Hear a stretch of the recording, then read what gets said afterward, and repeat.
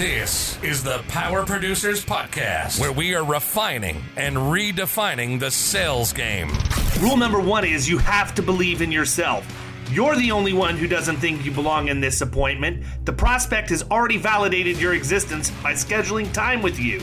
Get it through your head you belong here, go in there, crush it, and close the deal. A place where sales professionals can come to learn from other sales professionals and thought leaders that have mastered their craft. The difference between a good salesperson and a best-in-class salesperson is only 2 minutes. By spending an extra 2 minutes on what you might think is a mundane task in the sales game, you separate yourselves from the pack, you grow your book of business, you close more deals, and you retain your accounts. As well as their peers who are still striving for perfection to achieve their why. I have a wife and 4 kids. Failure is not an option. Real sales professionals, real stories, real results. It's no different than being a professional baseball player. You can't be a one-trick pony. You have to be a 5-tool player in order to succeed in this game. This is the Power Producers Podcast, production redefined. Are you ready to feel the power? Hey everybody, welcome to the Power Producers Podcast. Today our guest is Michael Overstreet, and if you don't know who he is, you don't have questions about your personal insurance that you have searched YouTube for, because this guy produces video content like I change my socks. That's right. Michael, it is awesome to have you, man. How's it going? How's the weather out there in Arizona? It is hot, and you know what? It's like 106 degrees today, and the AC in my office went out. So I'm sitting in my office right now and it's 90 degrees. That is fantastic. That almost seems like you should do what I do when I go in the sauna and give them a little bit of eucalyptus on the hot coals for aromatherapy. Right. When I go in there. I'll probably go lose 10 pounds today. Kyle, what is your problem with that? Nothing about that created a good visual for me. Well, I didn't ask you to create a visual. What you should have thought was your olfactory senses kicking in when I mentioned eucalyptus on hot sauna coals. I was still stuck on how frequently you change your socks. Is that a daily thing for you, or like more than twice a day? Like, is it a frequent thing? I mean, I find it interesting that you tied that whole thing to how frequently I change my socks and not how frequently Michael produces video content. Well, that's what I'm saying. It seems like he would probably produce a good amount of video content. Are you changing your socks 2-3 times a day? I mean, that's crazy. It just depends, actually. Well, I mean, listen, I've already been accused once on this for not wearing socks with cowboy boots. So, I mean, that's not lost on me either. That's not lost on me either. So, Michael, tell us a little bit about who you are, where you came from, and how you got into insurance. Yeah, so I'm in Gilbert, Arizona, like every other insurance agent in the country. Safe Street Insurance is the name of my agency. I first got into insurance working for Allstate agents. I hated that. I hated the captive world. So very soon I realized, okay, this is not the thing to do. So I broke off and started an independent agency. At this point, I'm personal lines. I'm like 99% personal lines. I'm slowly starting to get into some commercial lines in some niche categories. One of those being tree nurseries, plant nurseries. We may talk about this later, but I'm big in the plant world. So I'm slowly moving into commercial, but right now it's just personal lines agency.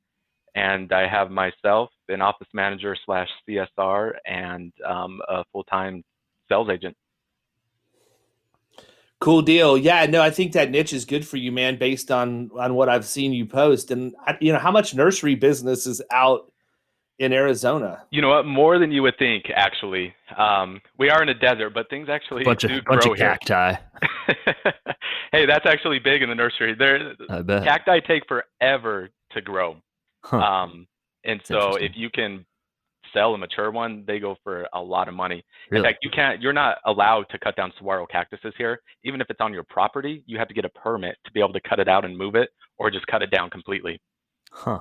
That's crazy. Yeah. It's similar with palm trees down here, man. Like I've got a sago palm in front of my house that has to be, man, if that thing's not 30 years old, I would be shocked, and it's worth a fortune. Yeah. Because for that thing to get as big as it is, And I've really had to work with that because it had gotten some scale on it when we first moved in and had to completely cut all of the fronds off.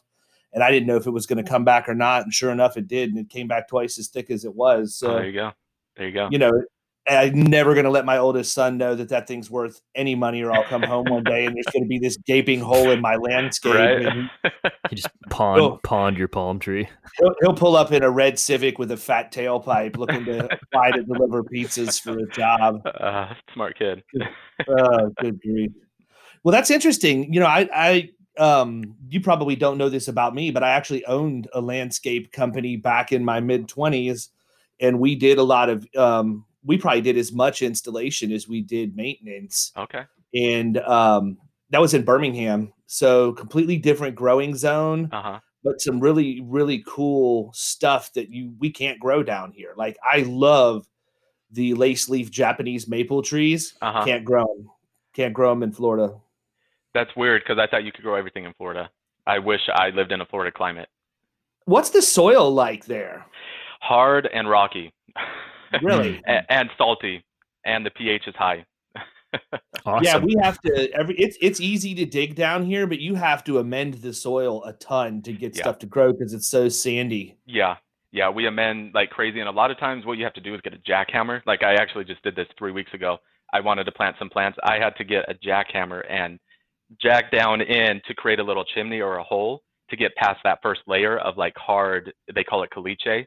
It's basically like a cement, and you have to jackhammer past that. Otherwise, your plants are never going to grow. Listen, people, if you are not jackhammering to plant things, then you are just not working hard enough. Exactly. Or you don't want it bad enough. Exactly. It's funny because it's the same way. I went down, blindly volunteered to install a brand new landscape at my brother-in-law and sister-in-law's house when they lived in Pembroke Pines. And I was completely oblivious to the amount of coral that was in the ground there, and instantly regretted that. Instantly, like I was swinging a bona fide pick. We had no jackhammer or a gas powered auger. I had to use a pick to break through all of that stuff. It was crazy. Yeah, that's not cool. Well, so you don't have good ground there, but you have a good climate. Yeah, good climate. I mean, you can grow pretty much any kind of fruit tree here, I think, the stuff you would expect to be able to grow here. Yeah. And, just different stuff when it comes to annuals and perennials than what we could have up in Birmingham. And, it's heavily palm tree and in tropical stuff, which is fine, but I miss the other two. Yeah. Yeah, I mean that's why I live in the desert where I shouldn't be growing tropical stuff, but I do because I like the change. I don't want the cactus in my front yard, or the Palo Verde tree in my front yard. So that's why I grow mangoes and bananas and all that stuff that you can grow in Florida easily. We had a massive mango tree in our last yard. Like the thing was easily 45 feet tall. Here's what I find funny. So here in Arizona, and I know in Florida too, we have citrus, and people don't even eat the citrus. They just grow here. And people don't even eat them. Do people in Florida, like you have mango trees in your front yard, but I hear a lot of people don't even eat them. They just let them fall to the ground. Yeah. So, and the sheer amount, like when they would start falling, it was crazy. It was in our backyard and it was between the house and we had a detached garage. And so like sometimes they would fall in the middle of the night and it hung over the house. Like I'm telling you, this thing was massive. And so I'd be sleeping and I'd just hear this massive boom and I'd wake up and be like, what the hell was that? And then realize that it was most likely just a mango falling. But no, I mean, there would be so many of them. Like I could go out there and pick up 20 at a time. And so I would either just give them to people or they would end up rotting. Like, I mean, there was no way. Plus my wife is very strange. She's not allergic to mangoes, but the sap that is on the outside of them when they come off. There's a lot of people who have that. Dude, she welted up and looked like Hitch. And I was like, yeah, dude, what is going on? So that we went to the urgent care and we ended up narrowing it down to that. But yeah, we did not eat them very often, which is, That's crazy. Yeah, because here in Arizona, the few people that do grow mango trees, like we count them, like if we get 10, we're going to savor every last bit of those 10. Oh, yeah, no, man, it's so the opposite down here. But what I need to know what's going on with that hellified sap, man, because that stuff,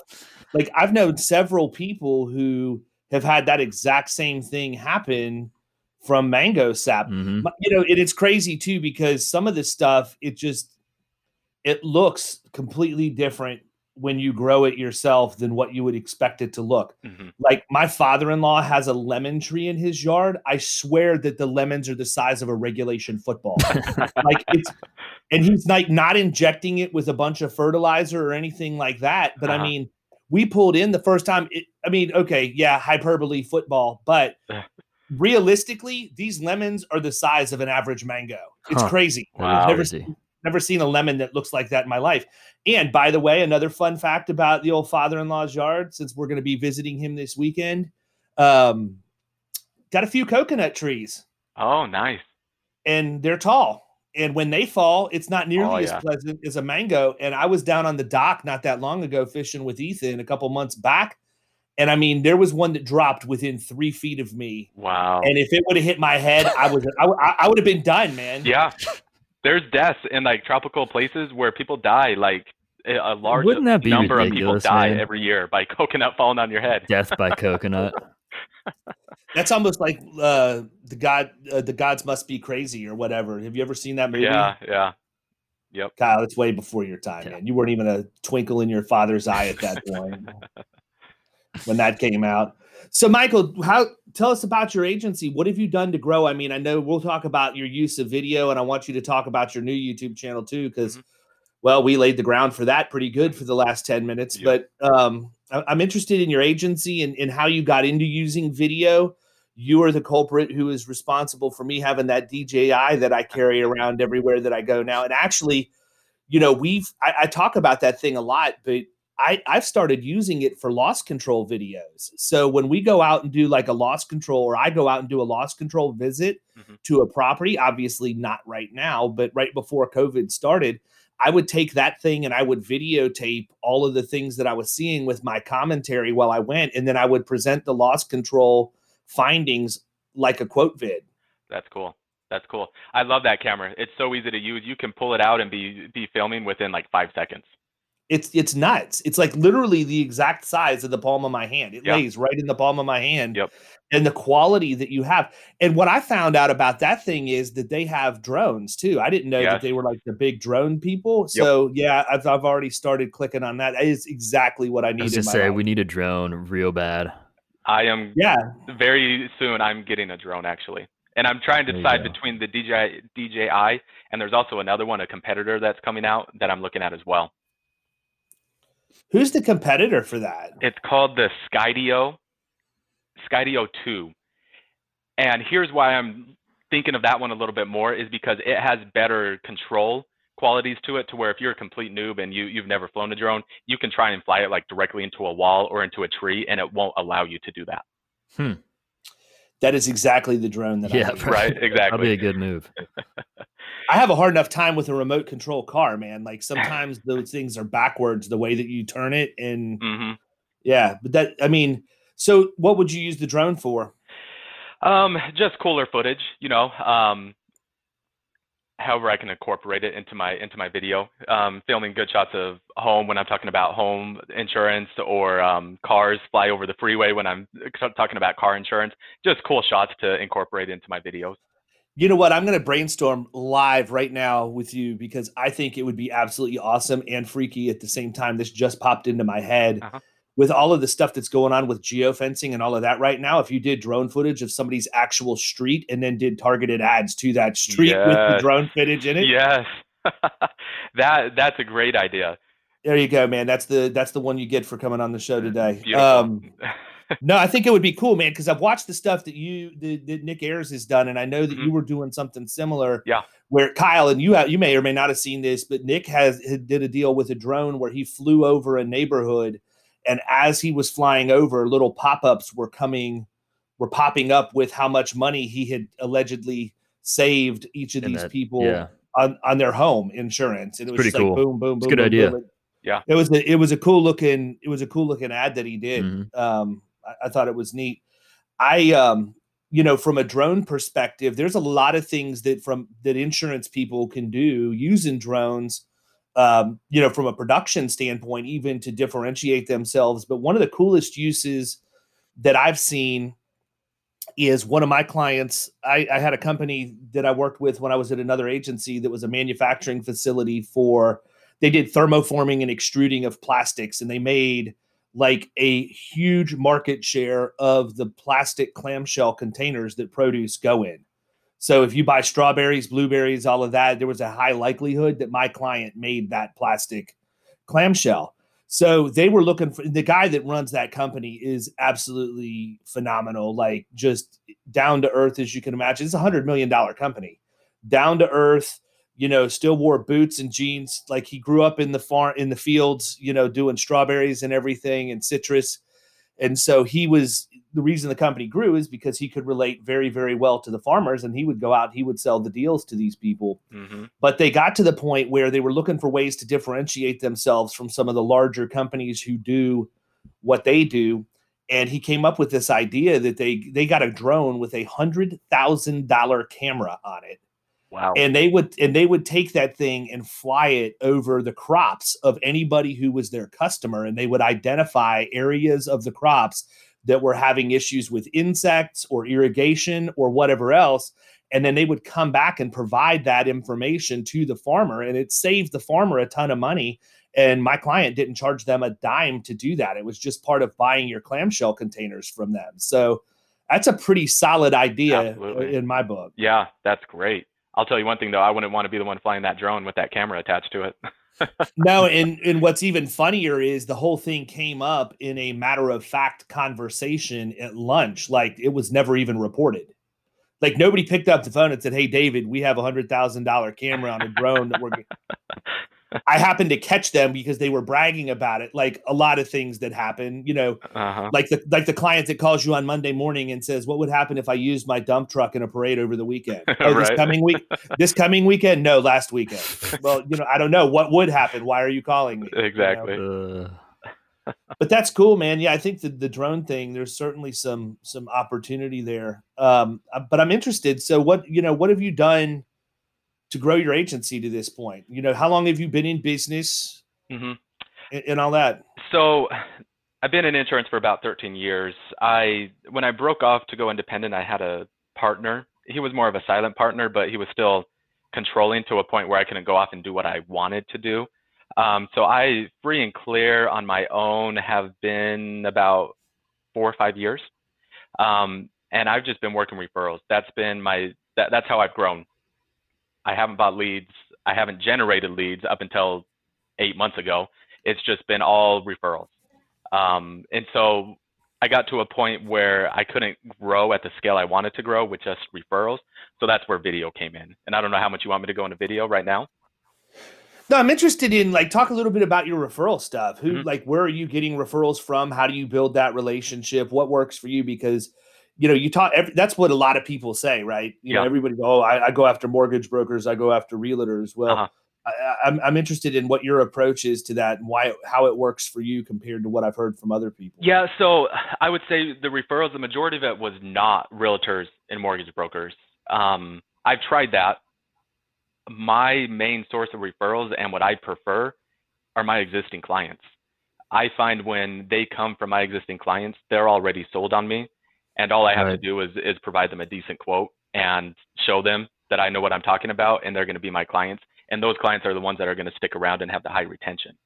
And I feel like I'm very personable when it comes to my clients. I take the time to talk to them. And I've always made a point to do that because that's where all my referrals come from. So I just give the best possible service I can by responding quickly and genuinely caring about my clients. And I feel like they can feel that and understand that, and they send me their referrals. And so that's where I've put all my, that's where I was putting all my eggs into that one basket. Sure, I had a few mortgage referrals. I honestly, that business, it's hit or miss. It comes in, you get the home. They don't really have a relationship with you. They have a relationship with the mortgage broker. The mortgage broker maybe push them into getting the home quote and the home policy with me. But the client may have a relationship already with their auto insurance with another agent. And as soon as that home comes up for renewal, that agent that they already have the relationship with, they pull the home. So that, like I said, that's just hit or miss. I find the best retention-wise clients or referrals are coming from my existing book of business. Makes sense. I agree with that. Yeah. I mean, you have instant credibility if one of your clients is referring you somebody in. I mean, it's like you said, it's almost a done deal at that point. Yep, exactly. Yeah. I mean, from my perspective, we do, the very similar. Like, I don't really have to cold call. I don't go cold call that much anymore because of the fact that I've got channel partners that I've built up in different service provider roles. And then also, what my existing clients, send to me. And, one of the things that I do and have always done when I bring a new account on, or even periodically with my existing clients, is I follow up with them several times throughout the year, is I ask them, who's providing your payroll services for you, who's selling you your credit card processing, where do you buy your business supplies, all of those things, because those are the people that I like to recruit. But they're also the people that I want to be sending business to me as well. Because if you've got a payroll person that's in an account that I'm on, then there's a likelihood they're in other accounts that fit the exact same demographic that I'm not on. Absolutely. And I need to be. And so, and the volume that they're in too. I mean, they're in tons and tons of accounts every single week. Yeah. I mean, and that's the whole thing. Those people, a lot of the time for us, it works well, because if you're a payroll person, most of the time they're selling against a PEO, or they're trying to help somebody get workers' comp, and we get the call because they can't do it. Yeah. Mm-hmm. And that opens the door for us to be able to go in and get the deal done for us. And it also gets the deal done for them because they can't get it without the workers' comp. So, we're killing two birds with one stone. But you knock a couple of those out, and then all of a sudden, the payroll people are telling their friends that they work with, and you got 3 or 4 of them, and the next thing you know, you're sitting here with just constant flow. Right. Like, I really could just come to the office every day and not do anything at all for organic at this point, which is nuts. I do stuff for organic. I just don't go out and beat the streets like I used to. The majority of what I'm doing now is digital stuff, but it's crazy, man. It's absolutely nuts. Yeah. Word of mouth is 100% the best, the best referral out there. So I like the way that you do video. I'm interested because I haven't really seen, obviously, if I saw paid ads for your videos, then that's a problem if I'm seeing them in Tampa, Florida, right? Yep. So how much stuff are you doing paid versus what you're doing that's strictly content? I'm not doing much paid at currently at all. All I'm doing paid right now is a billboard ad or evergreen ad that I run on YouTube to about a 25-mile range of my office, and also same thing on Facebook. That's all the paid advertising I'm doing right now.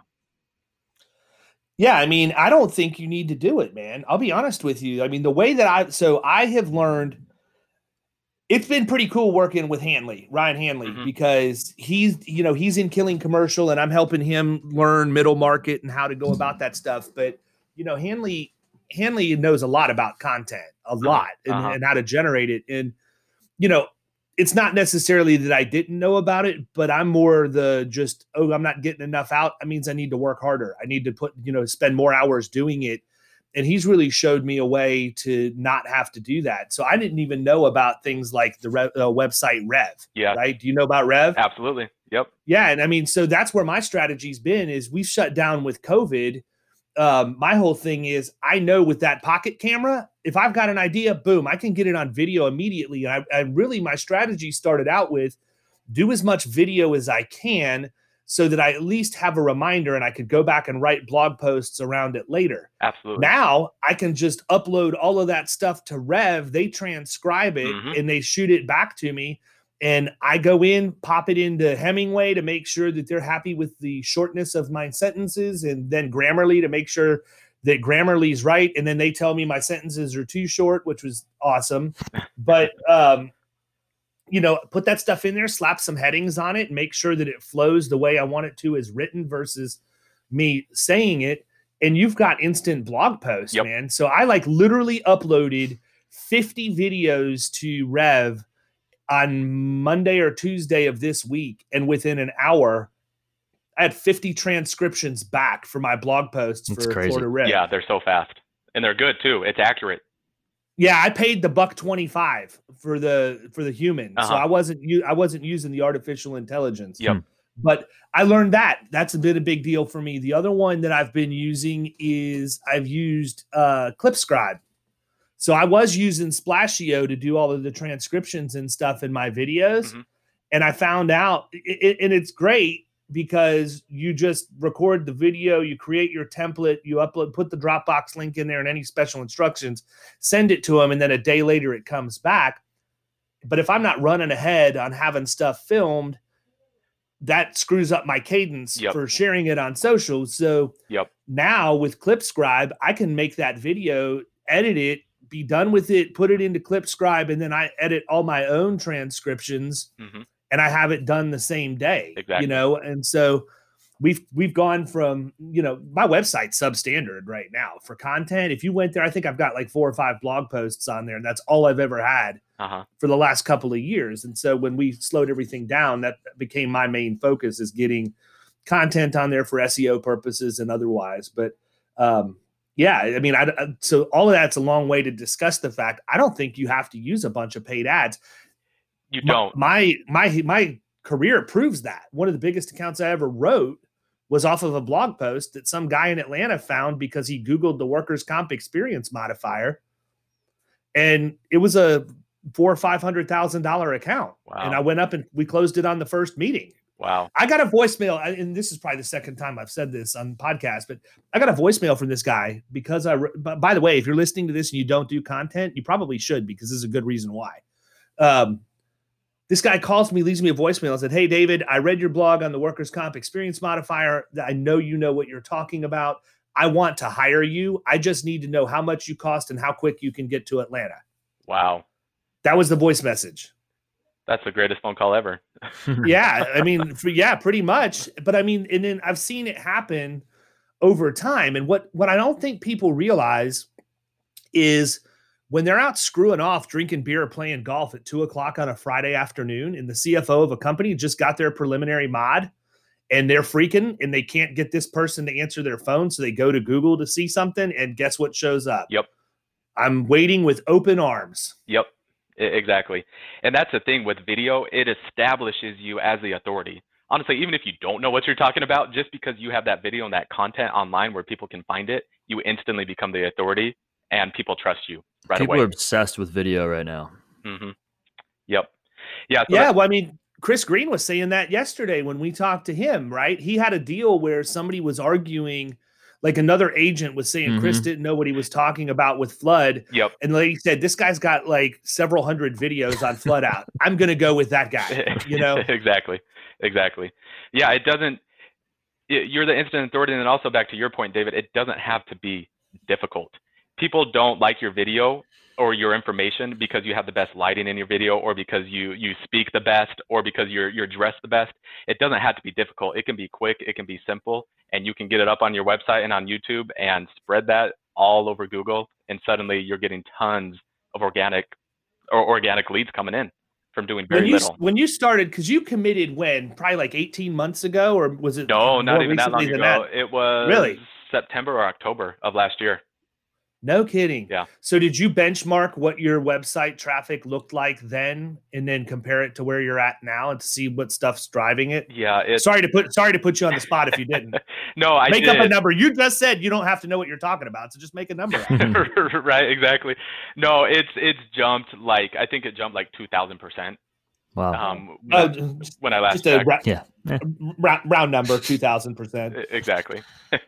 That's crazy, man. And I mean, it's all coming from your video. So when you do a content video, and I've watched your stuff because I think you do a good job with it, and I agree with you wholeheartedly that it doesn't have to be the production quality. Nick is a genius from that perspective. When Nick first came out and said, "Look, selfie style video with your cell phone, disrupt what they're watching."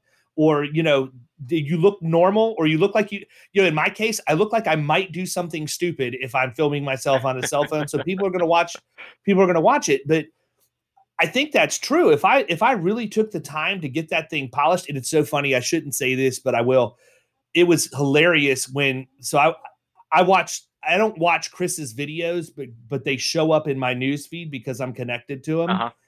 And it was like 2 or 3 weeks ago, I shot Nick a message and I said, hey, just out of curiosity, man, did Chris Green get some new software? Because it looks like a freaking carnival on his videos now. He had all these transitions and blinking lights and logos, and they came out of nowhere. And I'm like, dude, why are you doing all of that? It takes time. And in my opinion, it takes away from the video. Why are you driving all over the country to get unique backdrops only to, in my opinion, vandalize it with all of that garbage that was on there? Yeah, that's a good point. Oh, and I love Chris to death. I hope he hears that, Chris. That's my criticism to you. I mean, not that you need to listen to me. You've only, established yourself as the premier flood guy in the entire country, but that doesn't mean you know how to make videos. Well, Chris he'll be upset with me if he listens to this because he's taught me a lot about flood, about video as well. So I can't say anything bad about Chris. No, you know what? In all seriousness, I think everybody can take a page out of that guy's book, man. Yep. There is nobody I really respect Chris for just saying, you know what, I'm going to make 1,000 pieces of content and whatever. What did he tell us? Yeah, a year. That's crazy. Come on, man. I mean, what are you talking about random MMA stats halfway through? I mean, how do you even have that much content? It's flood, for crying out loud. It's crazy. But he's killed it. I mean, this guy has taken and built a brand. And, he always gives the credit back to They Ask, You Answer by Marcus Sheridan, and Always in Content Warfare by Ryan Hanley. He says those two books and those two people are what got him determined to do it, and he just took it and ran with it, man. I mean, he's a great example for anybody who just, again, it goes back to what I say when people ask me all the time, how do I sell commercial insurance? How do I get into the middle market? Well, you just make up your mind that's what you're going to do, and you go do it. Yep. I mean, there's no real secret science to doing it. Now, there's processes involved that can make you better at it, but as far as that goes, it's just a mindset, and that guy he made up his mind and he ran with it. Yep. I told some people after IAOA this last year, we go into these classes and we're like, okay, they're going to give us the secret sauce, and then after I get done with it, I'm like, dude, they didn't tell us anything secret that we don't know. All they told us is you just got to do it. Everyone knows what they need to do. It's just a matter of executing and doing it. That's all it is. Yeah, I agree. Well, I mean, listen, we talk about it all the time. The reason I got into the insurance industry is because I met with a guy that was a very, very successful agency principal. And he told me, David, if you want to be successful in any industry, you should come to insurance because it's full of average people. Mm-hmm. He said they're C players. They do what they need to do to be average, and that's it. So if you consider yourself to be above average, and he said, I can tell you from having conversation with you at lunch, you're above average. So you should come to work with me immediately. Yeah. I'm like, all right, I'm in. I mean, literally, I flew from Birmingham, Alabama to Tampa, Florida to have lunch with this guy. I flew back and I told my wife, I'm out. I'm going to pack up. I'm going to pack up the F-150 and I'm gone. Like literally within a week I was gone and had come down to Tampa, and I started my insurance schooling to get my license. And back then you actually had to we didn't have online options. So I would work from 8 to 5, or I would go from 8 to 5. And I drove like an hour and 15 minutes each way to get there because I was living all the way out past where I live now. And the school was in Clearwater. Wow. And I'd get up every day and do that. And then when I was done in the afternoon, I would drive back, and it was light out till 8:30 at night. And I was working plumbing, tiling, and forming swimming pools to get some pocket change while I was getting my insurance license. So I was doing this and making friends because this is back before the whole housing market crashed. So I was making friends with all the other subcontractors that were on these jobs and everything else. So I get my license, and the next thing you know, I'm just going right back to the subdivisions where I was working, putting pools in. And I'm like, dude, I need to write your insurance, man. You're getting hosed. I had no idea what I was talking about, but I made all of these friends and was able to write a chunk of business right out of the box as a result. Which is why when my kids ask me, Dad, what do you do for a living? Well, I get paid to make friends. That's what I do. Yep. And if you can go into it with that mindset, you'll kill it every time. 100%. Yep. Like, I don't work with anybody that I hate. You know what I mean? I don't have that one client that when the phone rings, I cringe. Now Kyle's got a few, but I don't. Kyle's got a few that when they call, I cringe. You know, so. But I mean, I don't have that. I don't have that person in my book of business, and I mean, I think that's one of the cool things. And again, to your point earlier, man, I mean, there's not a worse feeling in the world than being entrepreneurial or feeling like you can make a difference, or you want to do the things the way you want to do them, and you're beholden to somebody else who's keeping you back from doing that. Yep. That's the worst feeling in the world. And if you're not entrepreneurial in nature, and you're not one of these people who is basically not afraid to take risk, you'll try anything, but you know you have to cut bait and course correct quickly. People that are conservative in nature don't understand that. Right. They just, it doesn't even resonate with them. Yep. So here I am today because of that, you know? Awesome. It's awesome. Yeah. So, I mean, you're doing the video stuff with the insurance right now. That's working out well. 2,000% in website page views. Give or take a little. Yeah. Plus or minus. But now you're branching out, right? Pun intended. You're branching out. Yes. Yes. And I'm using video to branch out. So as I mentioned, I'm personal lines. I want to branch out into commercial, but I want to do it strategically and focus on a niche. I always hear everybody talk about, hey, you need to find a niche and it needs to be something you like to do. So I've been racking my brain, and then suddenly I was like, well, duh, I love gardening. I love fruit trees. My backyard is an oasis with fruit trees all over the place. So it makes perfect sense for my first niche in the commercial world to be landscapers, and also tree nurseries, tree farms, everything to that nature. So how I'm using video to do that is I started a new YouTube channel called The Garden Nerd, and I am making content around that type of stuff. Trees, growing trees in your backyard, the best trees for our climate, the best bushes, things to that nature, to try and eventually go after that type of niche business in the commercial world. I think it would be awesome if you were on a loss control visit walking through a nursery and you look at a guy and like, dude, what kind of operation are you running? You got to trim your hibiscus. You know, what's funny is it's a struggle I have because I grow a lot of stuff that doesn't or shouldn't grow in Arizona. And I have landscapers. I have a few friends that come over to my house and they have no idea how to handle my stuff. I don't even let landscapers in my backyard because they're just going to ruin my stuff because they have no idea how to handle it. So I have to be kind in my videos, and I can't offend landscapers because those are the very people I'm going to be going after. I just picture you out in your backyard with a little squirt bottle and some gloves on, just talking to the plants, squirting it, maybe playing a little Mozart. Right. Yeah. That wouldn't surprise my wife. My wife makes fun of me. She says I'm like an 80-year-old man out there with my trees and my plants. Hey man, that's awesome. Yeah. Hey, by the way, what's up with the random Mozart reference? I don't know. Just the first music. Don't people play like Mozart to their plants to make them grow or something? I don't know. They probably do. That just made me think you're that much more intelligent because you mentioned Mozart. Exactly. Get out of here, Dave. Go change your socks, dude. Yeah, no kidding. But so I mean, I think that's a good angle, man. And those are definitely good. I mean, that's a good niche, and you can build on that niche from there. Yeah. Like, you don't. Yeah, I don't know anything about commercial. I probably need to talk to you actually. So I figure, okay, well, I at least know the business side when it comes to the tree nurseries and the landscapers. So now I just have to learn the actual insurance side, and from there it should fit hand in hand, and I can learn it very quickly, and I can quickly become the expert in Arizona when it comes to that type of insurance. Yeah, I'd be interested to see what kind of competition you have on that stuff. I don't know. Do you know Mike McDonough? Have you ever met him? No, I haven't. The workers' comp renegade? No. Okay. Well, Mike actually he would be a good guy for you to talk to when you get cranked up in this, because Mike's got a program, like a self-insured program, and he's endorsed by some sort of flower growers association in the San Diego area or whatever. But I mean, he's got like a ton of nurseries and growers.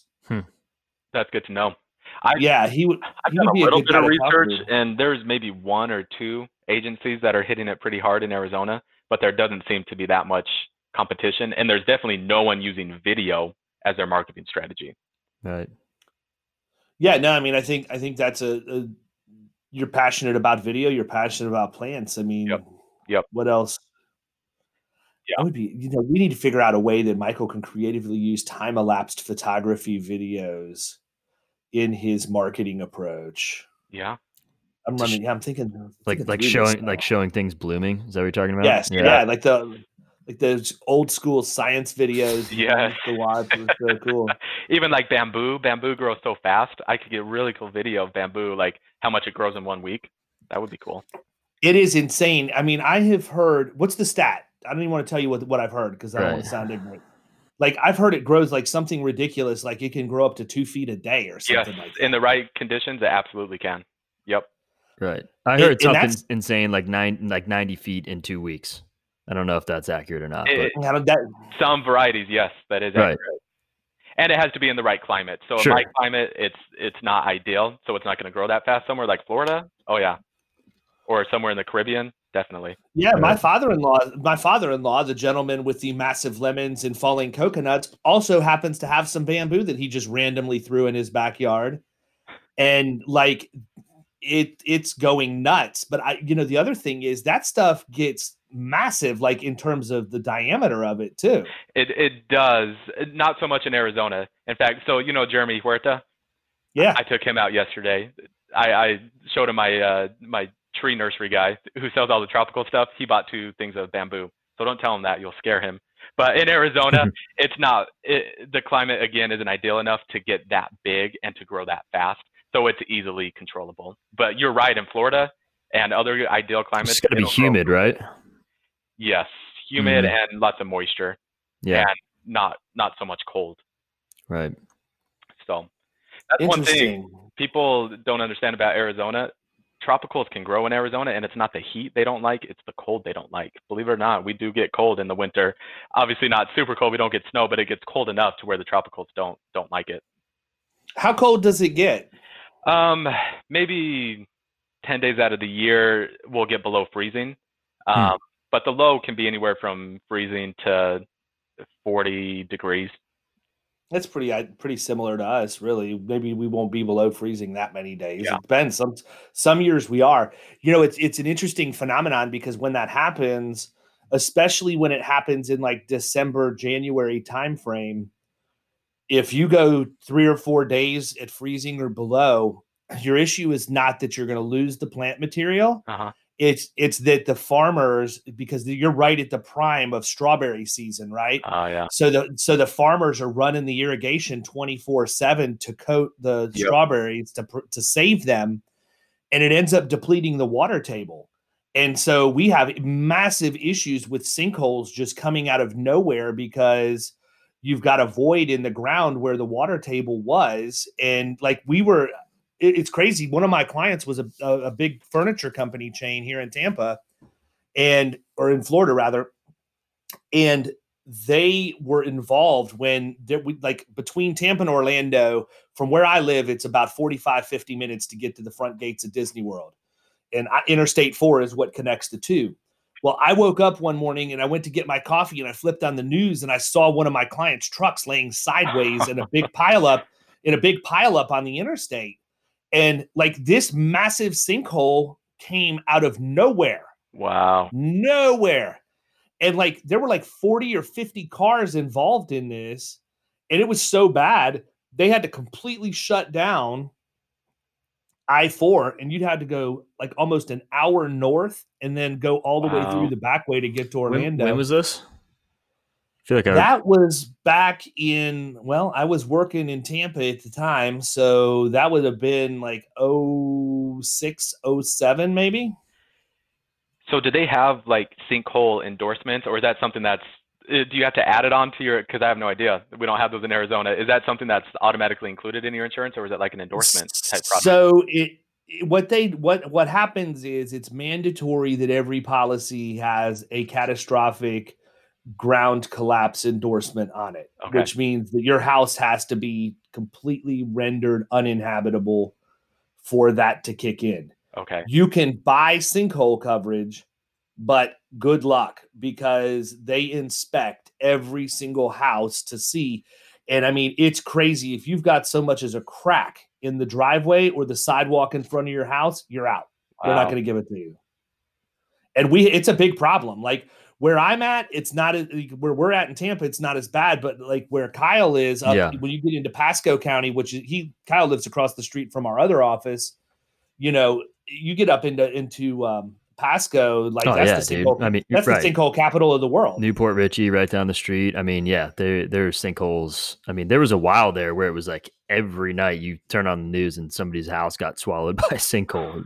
Crazy. Or like that one. Yeah, there was one in Land O'Lakes like last year or the year before. Yeah. Like these people are watching basically on a day-by-day basis as this thing's creeping closer and closer to their house. So like it devoured 2 homes, right, and just kept spreading and spreading and spreading. And they're bringing all of these engineers out to try and, like, I don't know, man. It's got to be a pretty helpless feeling. Like, how do you? It's crazy. How do you stop the ground from collapsing in real time? That's nuts. And there's a lot of, there's a lot of stuff that happens too, where people, there's a lot of services for pinning, they pin your house and then they fill it with some sort of concrete mix or whatever that stuff is that they put in there. But they pump like truckloads of this stuff to fill the void under homes if they've had some level of settling or some sort of sinkhole activity. But wow, once that happens, you're done, man. Mm-hmm. Yeah, that's nuts. Like I can tell you right now, I don't have sinkhole. I wouldn't qualify for it because, there have been some in the general proximity of where our home is. But if we ever have anything remotely close to that, all 4 of my kids are going to be on the business end of a shovel, making sure that house is uninhabitable because there is no way, it's crazy. Yeah, it's crazy that you can't get coverage. So you just hope you have good luck. Yeah, I think that you can get it if you go through Citizens, which is the state fund, okay, the state insurance company. Because I had a lady that called that I spoke with last week about homeowners insurance, and that was her deal. She wanted to know, she was with Citizens and had sinkhole, and I couldn't get her sinkhole because she wasn't going to pass the inspection. I could tell from the Zillow picture she wasn't going to pass the inspection, and so she stuck with Citizens for $600 more a year. Just to get that covered. Which it's funny for me to even hear that come out of my mouth, man, because I don't ever deal with, I've dealt with more homeowners in auto in the last month than I have in my entire insurance career because I'm answering the phone. I'm the only one in the office. I answer the phone. Okay. I'm using Quote Rush to do all of the rating and all of that. And so we've talked about it. Like it's a whole, I actually have enjoyed doing personal lines because it's a complete challenge to me. It's a whole different angle of selling. Mm-hmm. Like nothing that I do in commercial translates at all. It's a completely and that's different the world. biggest. Yeah, that's the biggest thing that I've always complained about is, and why I didn't personally want to be involved or have personal lines in the agency is because I can't reconcile in my head why I'm talking to an account that pays $50,000 a year in agency commissions. And my very next phone call is Mrs. Jones griping that her homeowners went up $25 a year. Yep. I'm not wired that way. And so, but it's been fun. I look at it as a challenge.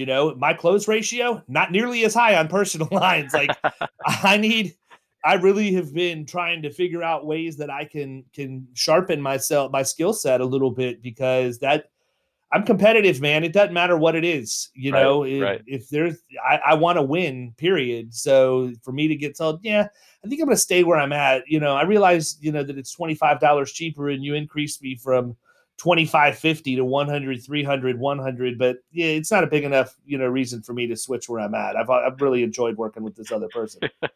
Why did you call to begin with? Exactly. And to your point, you just spent a lot of time on that, not to get the sell, Mm-hmm. Yeah, it's funny because what do you use for a rater? Like, how do you rate your homeowners and your auto? Easy Links. You for both? For home and auto, yeah. And how many carriers do you run through Easy Links for like auto, for example? We have 2 separate ones. We use Quote Rush for home and we use Easy Links for auto. Why do you use 2? Because I never heard of that.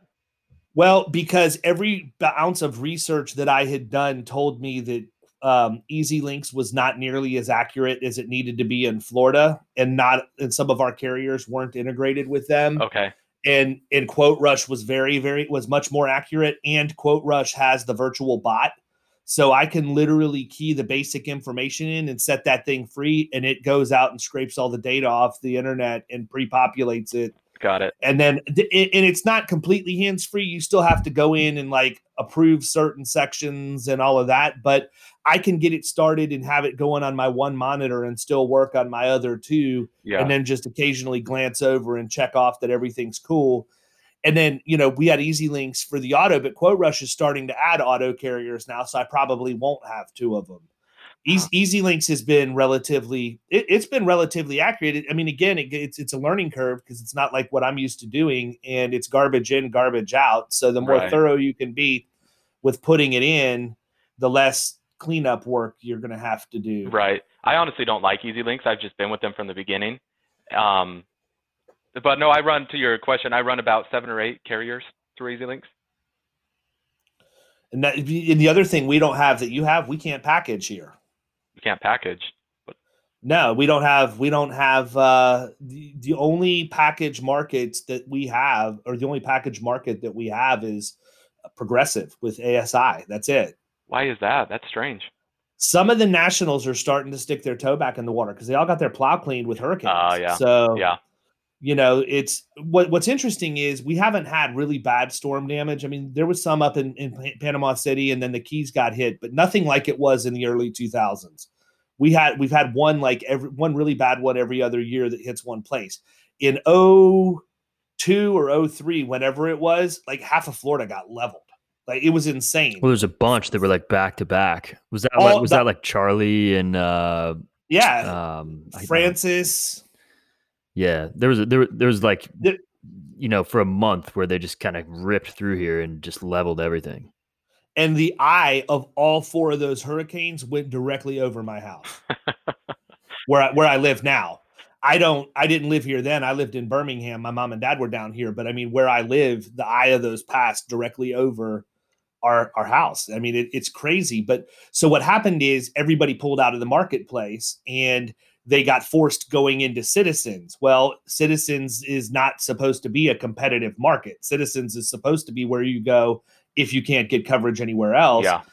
And so what happened is VC companies started figuring this out. So you'd have some venture-backed startup carriers come down and they would buy blocks out of Citizens as Citizens carve-outs. And that's where companies like Heritage and, Security First and a lot of the other ones came from. But the other thing is we really don't have AM Best A-rated carriers. Like the majority of what we have is Demotech rated, and that's it. How are the premiums on those? It's not terrible.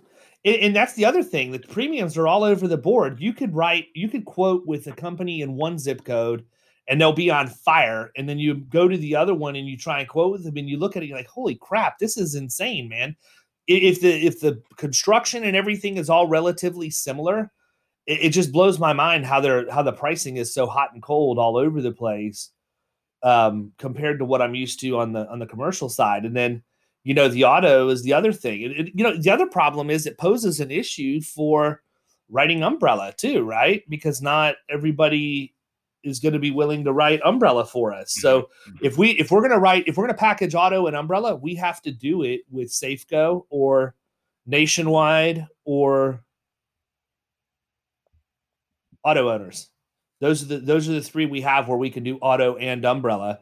And Nationwide is still trying to figure out their pricing. They haven't figured that out yet. Mm-hmm. It's a constant adjustment. So unfortunately, we don't get to put critical mass there. But with the other stuff, Progressive is a very, very difficult appointment to get in Florida right now. Really? They put a moratorium on appointing agents because they appointed so many that they had to thin the herd. It took me about 2 years to get a Progressive appointment. Wow. And once we got it, we have to produce a certain amount of auto before they'll give us home and umbrella. Wow. In Arizona, if you're alive and a person, you'll get an appointment with Progressive.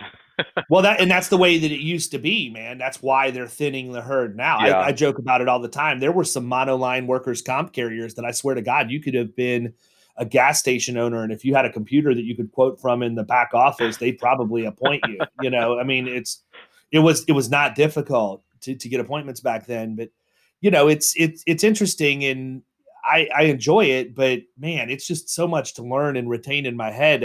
Some days I leave with a headache. Yeah. And I mean, there's so much difference in policy forms from one carrier to the next too in the personal lines arena. Like you got to know the big deal here. I don't know if it's the same out there or not, but the big deal here is water damage, right?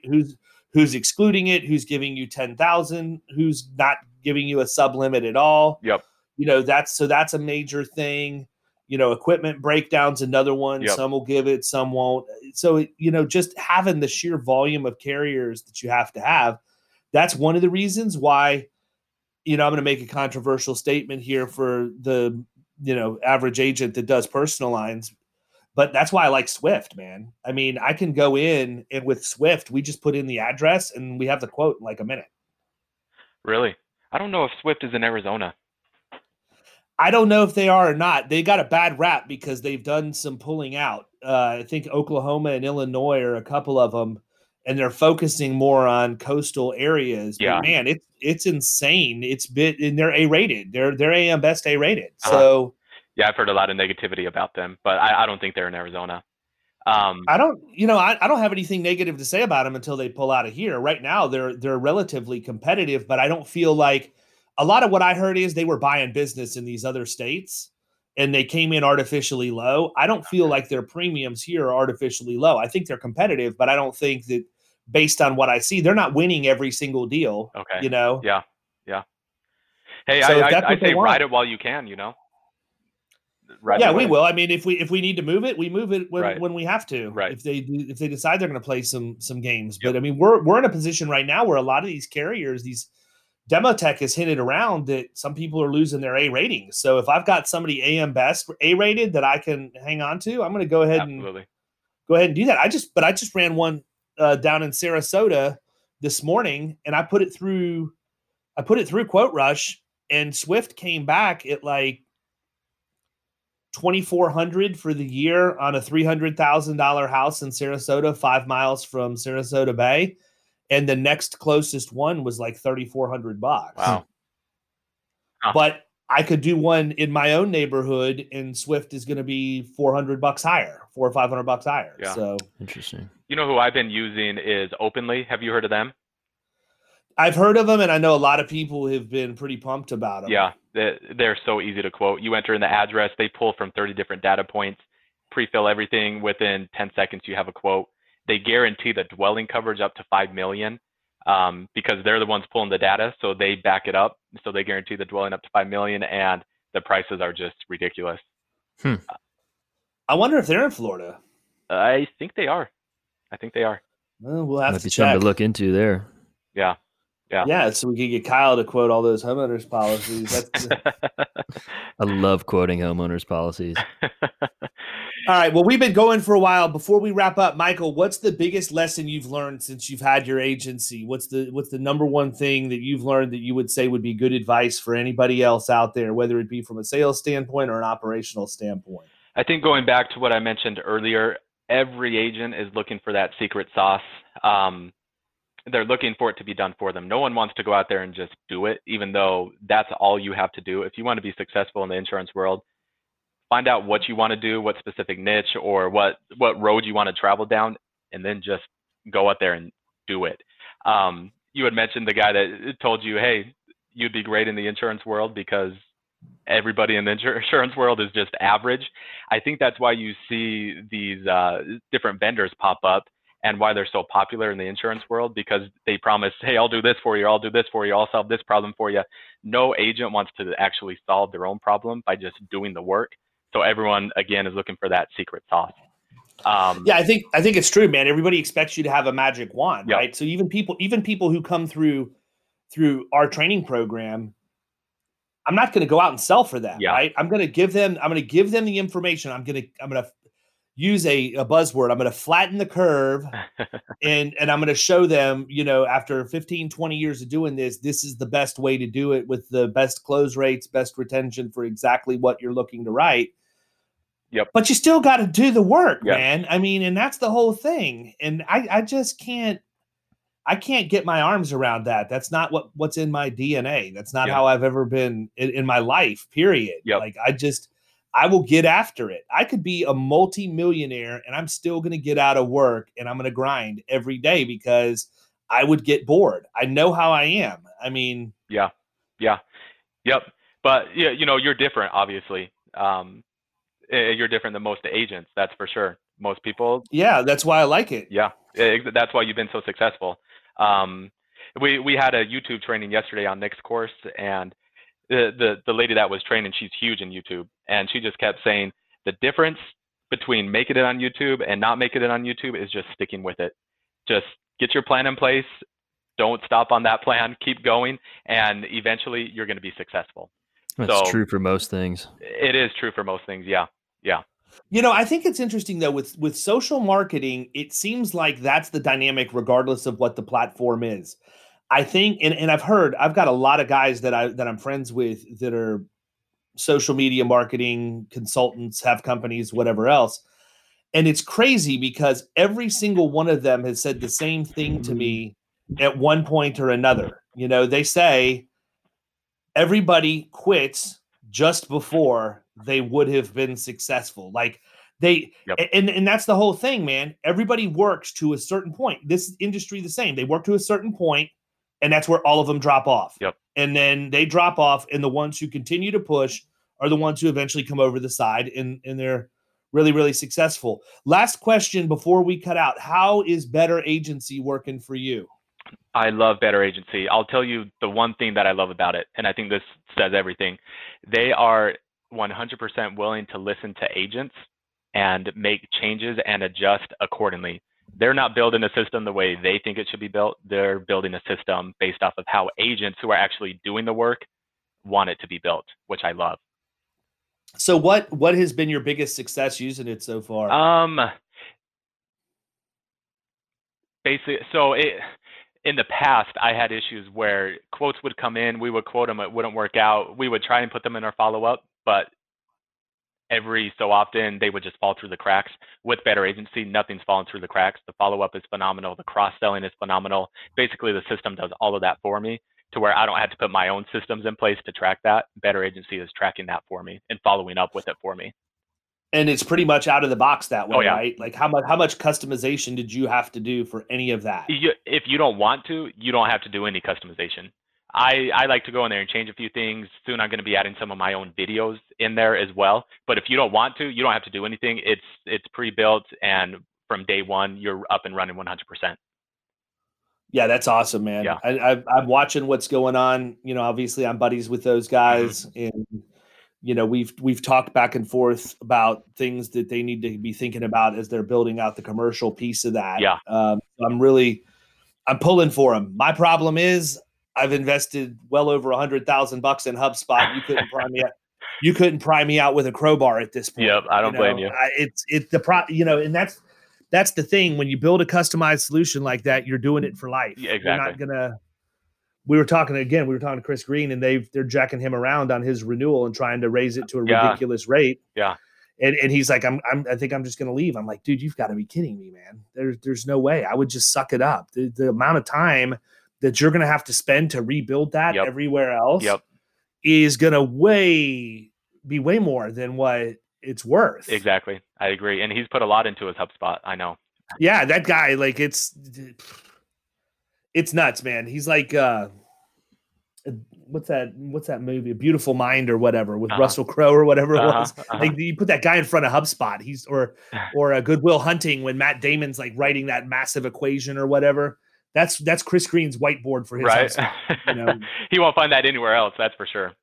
No, not at all. Well, listen, man, I'm glad you got to come on today. It was good talking with you. I appreciate you sharing with us. Thanks for inviting me on.